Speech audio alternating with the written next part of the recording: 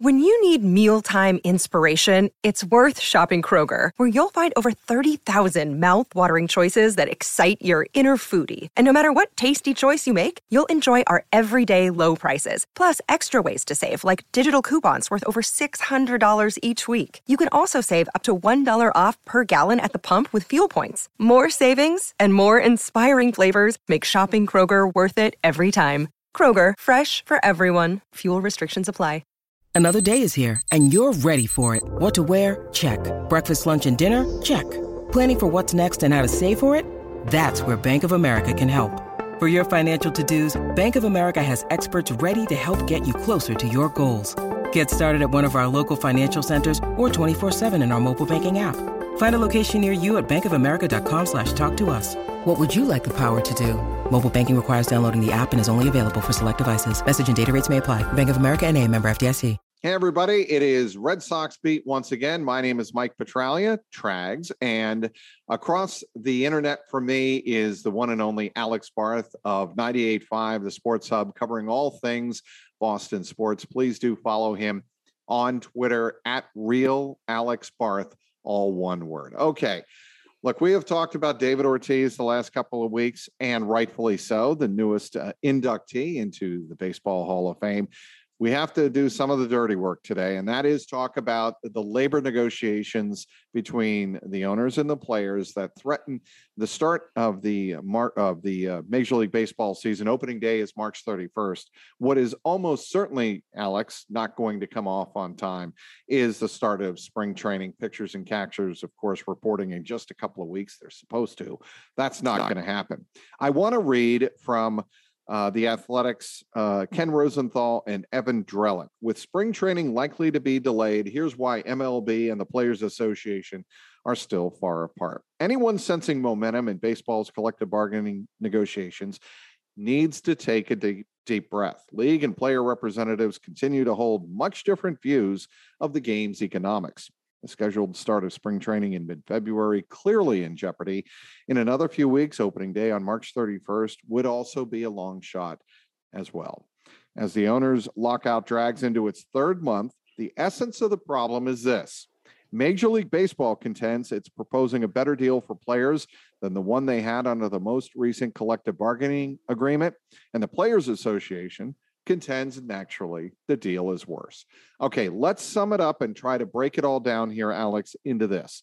Scott Boras, the most reputable agent in all of Major League Baseball, game's most prominent, said the players are dug in not only because their salaries are declining, but also because Major League owners and their franchise values, even with profits falling drastically during COVID-19, continue to soar.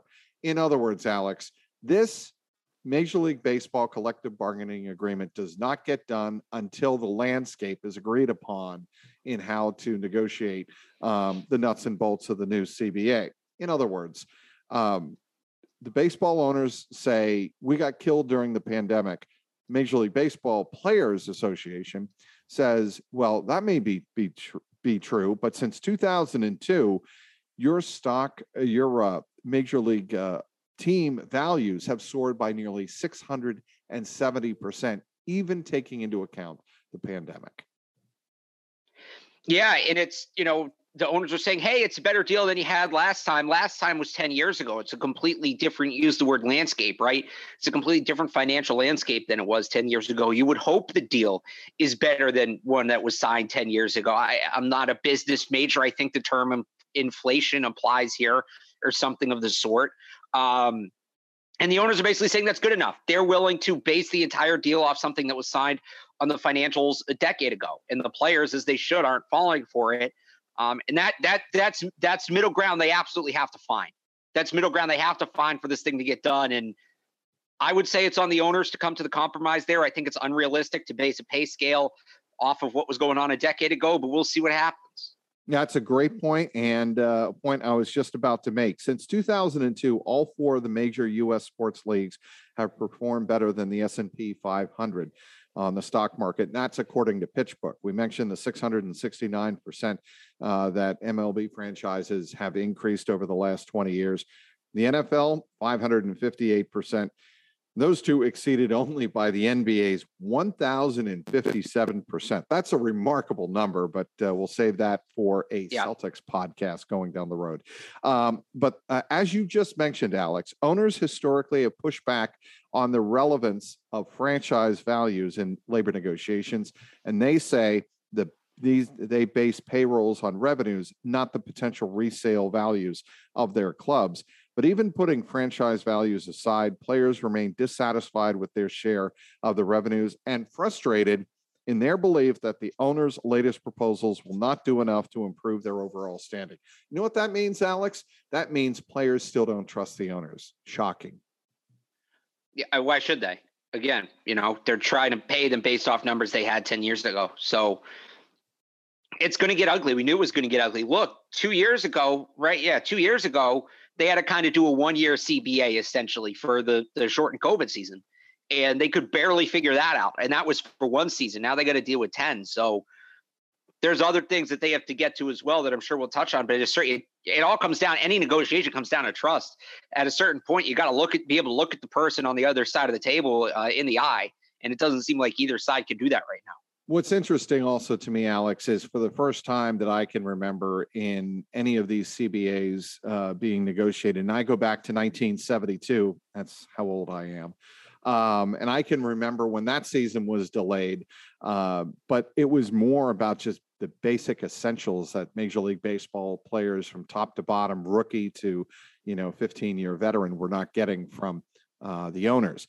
Now, for the first time that I can recall, rookies and second and third year players are being taken into account in the newest CBA. The minimum, and the reason I say that is for this reason: the minimum salary. The minimum is no small matter in baseball, affecting a sizable number of players as the league skews younger. It's critical to understand this because a lot of major league teams in smaller markets have tried to backdoor the threshold luxury tax and tried to backdoor these skyrocketing values on players who they get into their fourth and fifth years approaching arbitration. They want to avoid that if you're a small market team. Well, that's what MLB Players Association is trying to address here, right? They're trying to account for that backdoor channel and make sure that the younger players get taken care of. And players have proposed increasing the minimum from $570,000 to $775,000. The owners have proposed that the players will earn $615,000 in their first year, $650,000 in the second. One other thing to keep into account about the minimums under the league's proposal: teams could not exceed the set amounts by using their own formulas to reward top performers the way they have in the past. So here's what really pisses me off about all this. And I was on here with you probably over a year ago now, when Major League Baseball decided to essentially gut minor league baseball. Right. And you were. That was all done under the guise of, ultimately, this is better for the younger players. They're going to get paid more as minor leaguers. There's not as many levels, so they'll get called up quicker, and they're going to get paid more initially when they first get called up. And lo and behold, as I said at the time, as I think everybody guessed, that was all total and complete bull. And it was wrong when they did it then. And now to have the game stall out in large part, you ripped communities apart, Rob. Rob Manfred ripped communities apart when he did that. He really did. People don't realize how integral some of these minor league baseball teams are. I couldn't agree more. I'm going to cut you off right now. At the start of my career back in the late 80s, worked in Watertown, New York Penn League, worked in Canton, Ohio. And that was, of course, another minor league, great Eastern League Baseball. I was trying to remember, escaped me there for a second. Eastern League and New York Penn League. And those teams, like you said, are integral in those communities. Yeah, I worked for the only reason I'm still able to do this is I was able to work for the Lowell Spinners. I made connections. I was able to get paychecks when, maybe I wasn't getting them elsewhere. But that's just us. It's just two people. I mean, to see what the Lowell Spinners, right, meant to the town of Lowell. And now you're telling me, and look, that hurt at the time. It still hurts. But it was like, all right, fine. If this is what we need to advance the game, If that's the argument you're making, that's the argument you're making. Now that's all going to be in vain. Now we're still having the same BS fight about not calling players up, not paying them enough, all of that. This is pathetic. This is absolutely pathetic. Nobody hates baseball more than Major League Baseball. And they do every single possible thing. Like, picture take a scenario where you have to make a decision. Pick the worst option. Major League Baseball is going to do something 10 times worse than that. This, to me, I know there's other issues at play here, but this is the one for me that cuts close to home. You're going to twist the knife on the whole younger players issue now. That's really what we're going to do here. That's just great. That's just wonderful. Thanks, Rob. Awesome. It's real fun sport you got there. Real fun league you got there. Well said, Alex. Let's move on to another point: arbitration and pre-arbitration bonus pools. Players want arbitration eligibility to start at 2 years of service. The owners want to keep it at 3. A potential compromise, increasing the number of second-year players eligible for arbitration, is out of the question from the league's perspective. One way or another, I think arbitration will get resolved. The 1 year, when it's down to a 1 year difference, usually I think that can get worked out. So in November, we'll mention this. The league proposed to eliminate arbitration, establish a predetermined pool for 3 to 6 year players, and pay them according to performance as calculated. And this stunned me a little bit, but it shouldn't, by FWAR, meaning they are using sabermetrics. The owners are willing to go into sabermetrics as a measuring stick, official measuring stick on how you play baseball players. What do you think of that? Yeah, don't do that. Don't do that.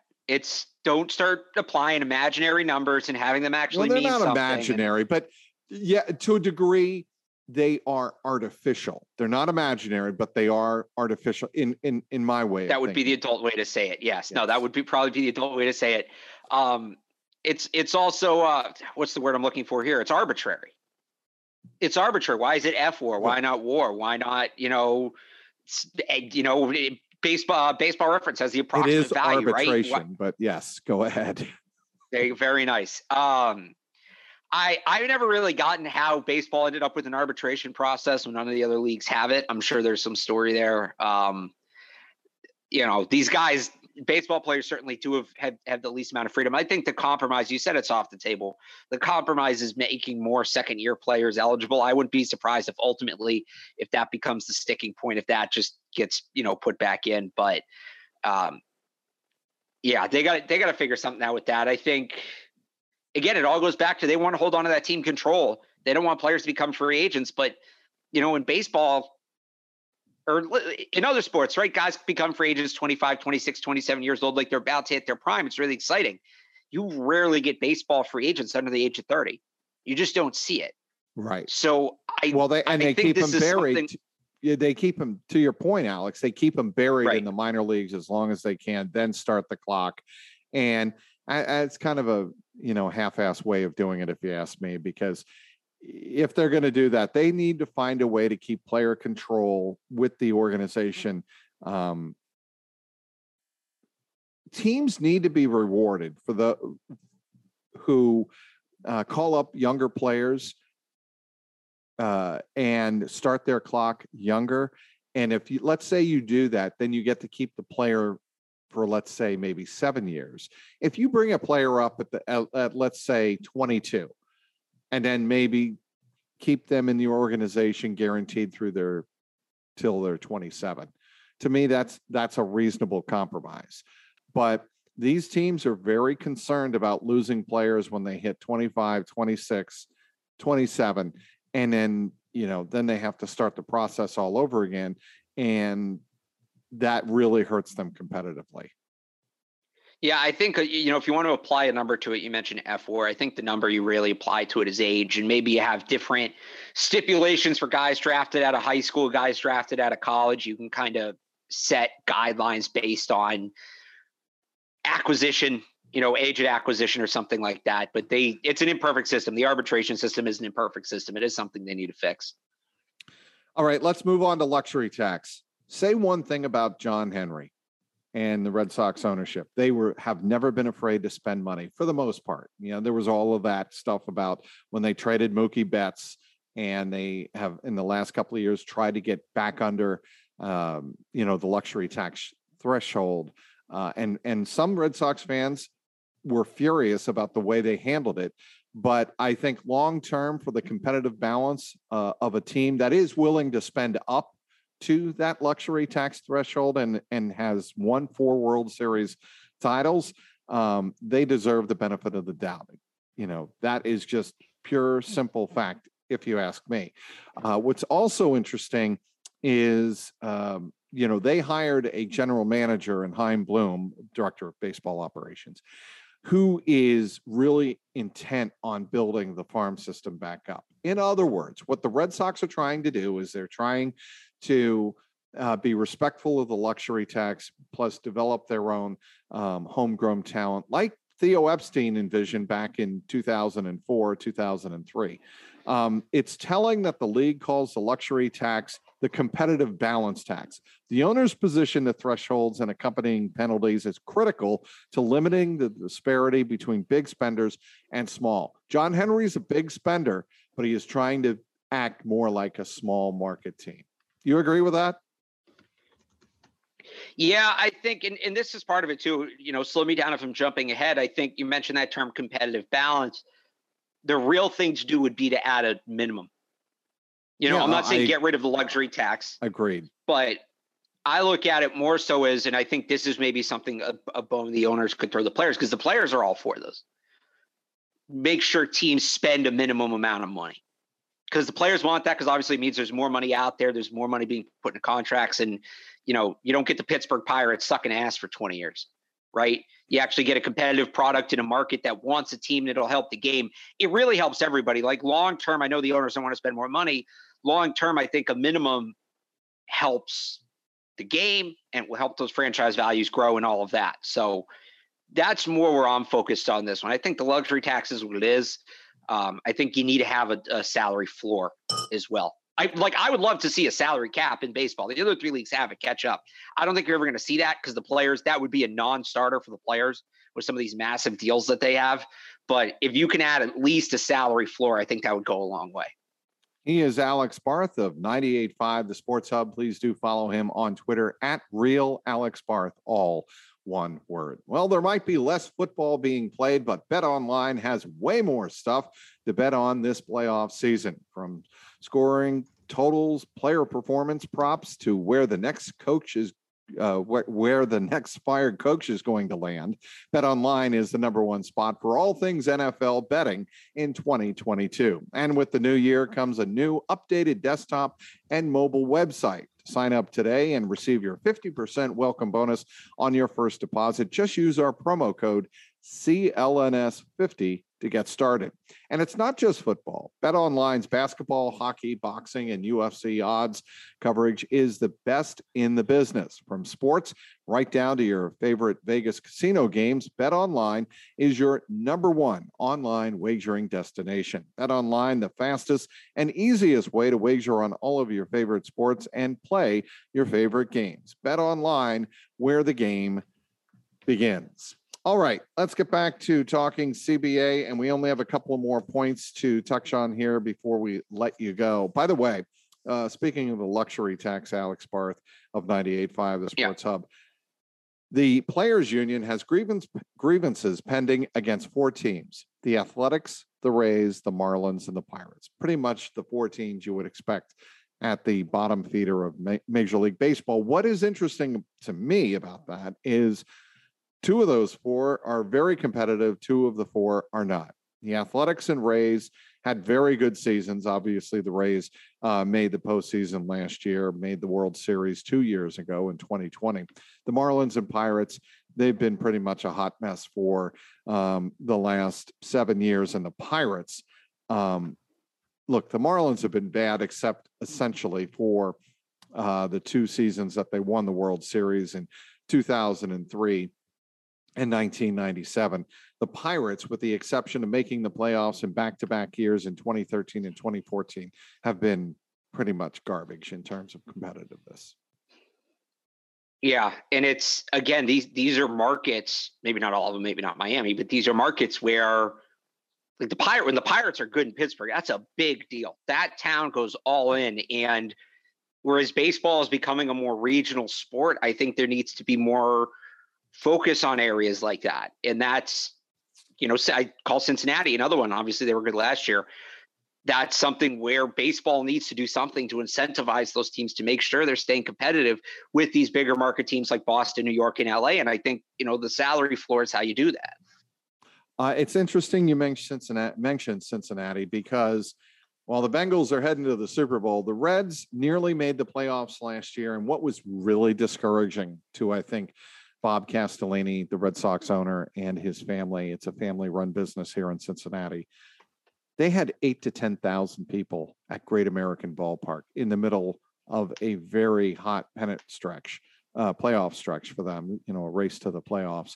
And, this was while they were in playoff. They were technically the number 2 wild card team for the first half of September, and people weren't showing up.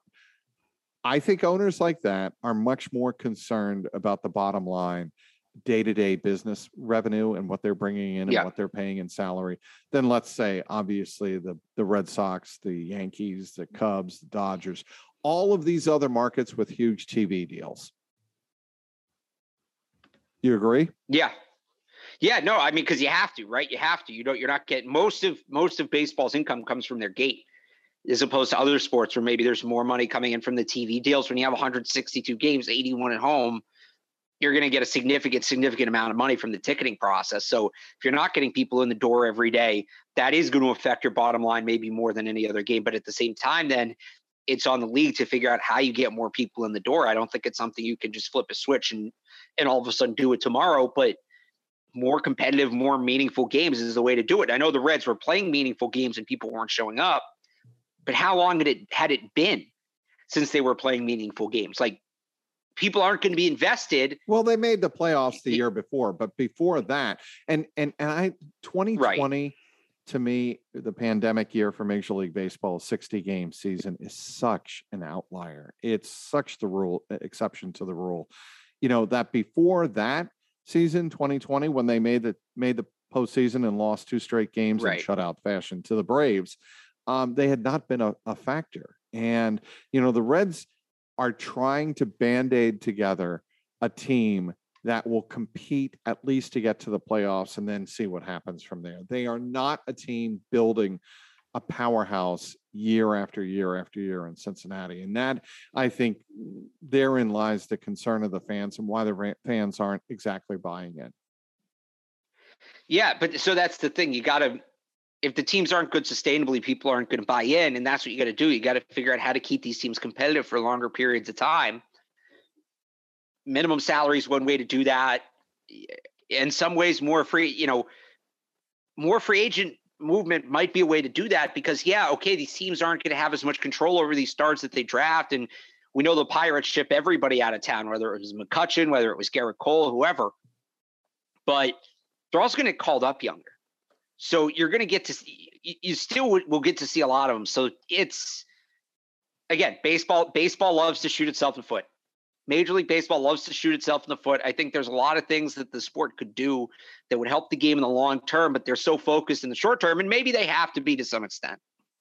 The league they're so focused in the short term that it hurts them. That was it. Yeah. Yep.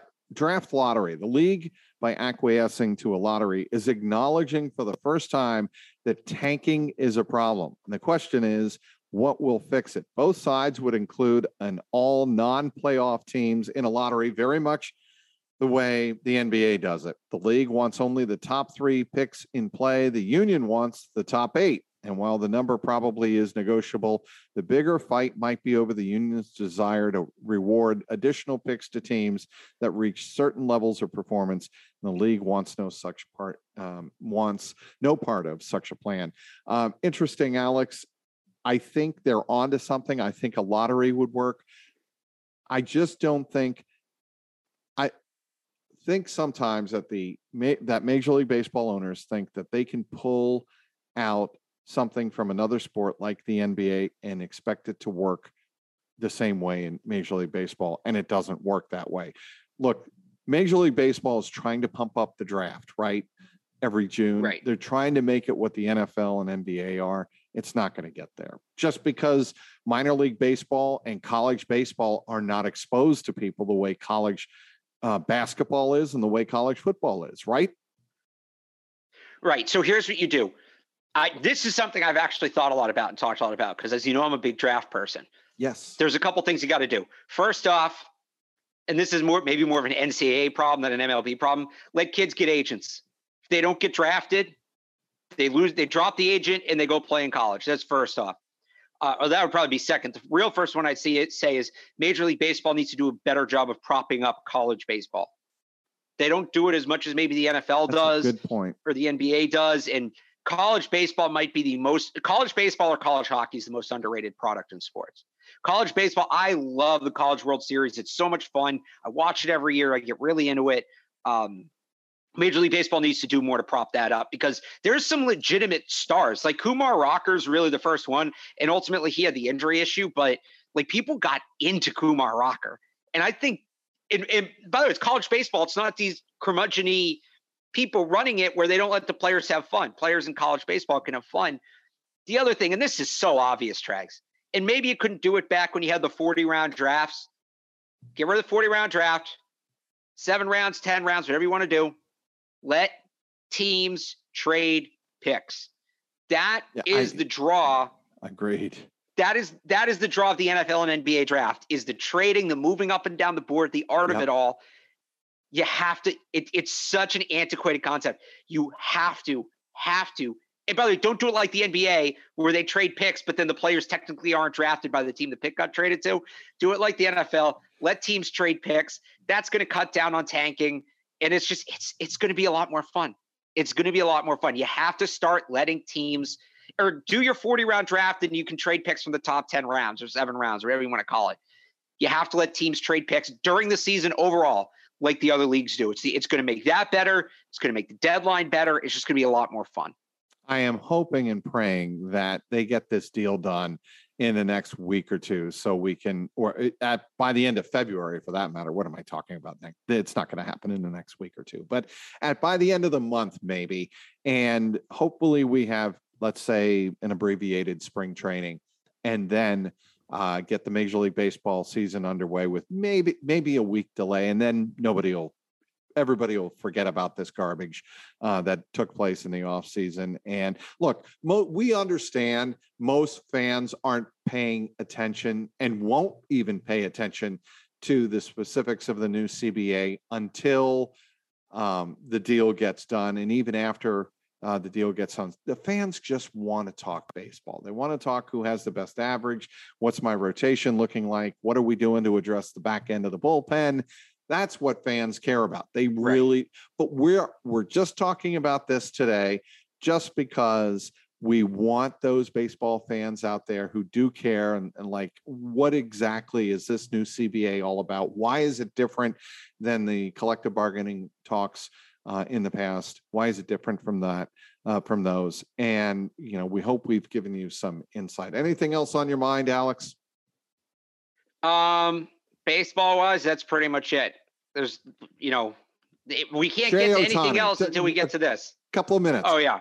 Give me a couple of minutes on Shohei Ohtani and the cover of MLB 2022. Yeah, well, I was a little surprised it wasn't him last year. Not that why can't I think Mike his name? Trout? The Padres shortstop.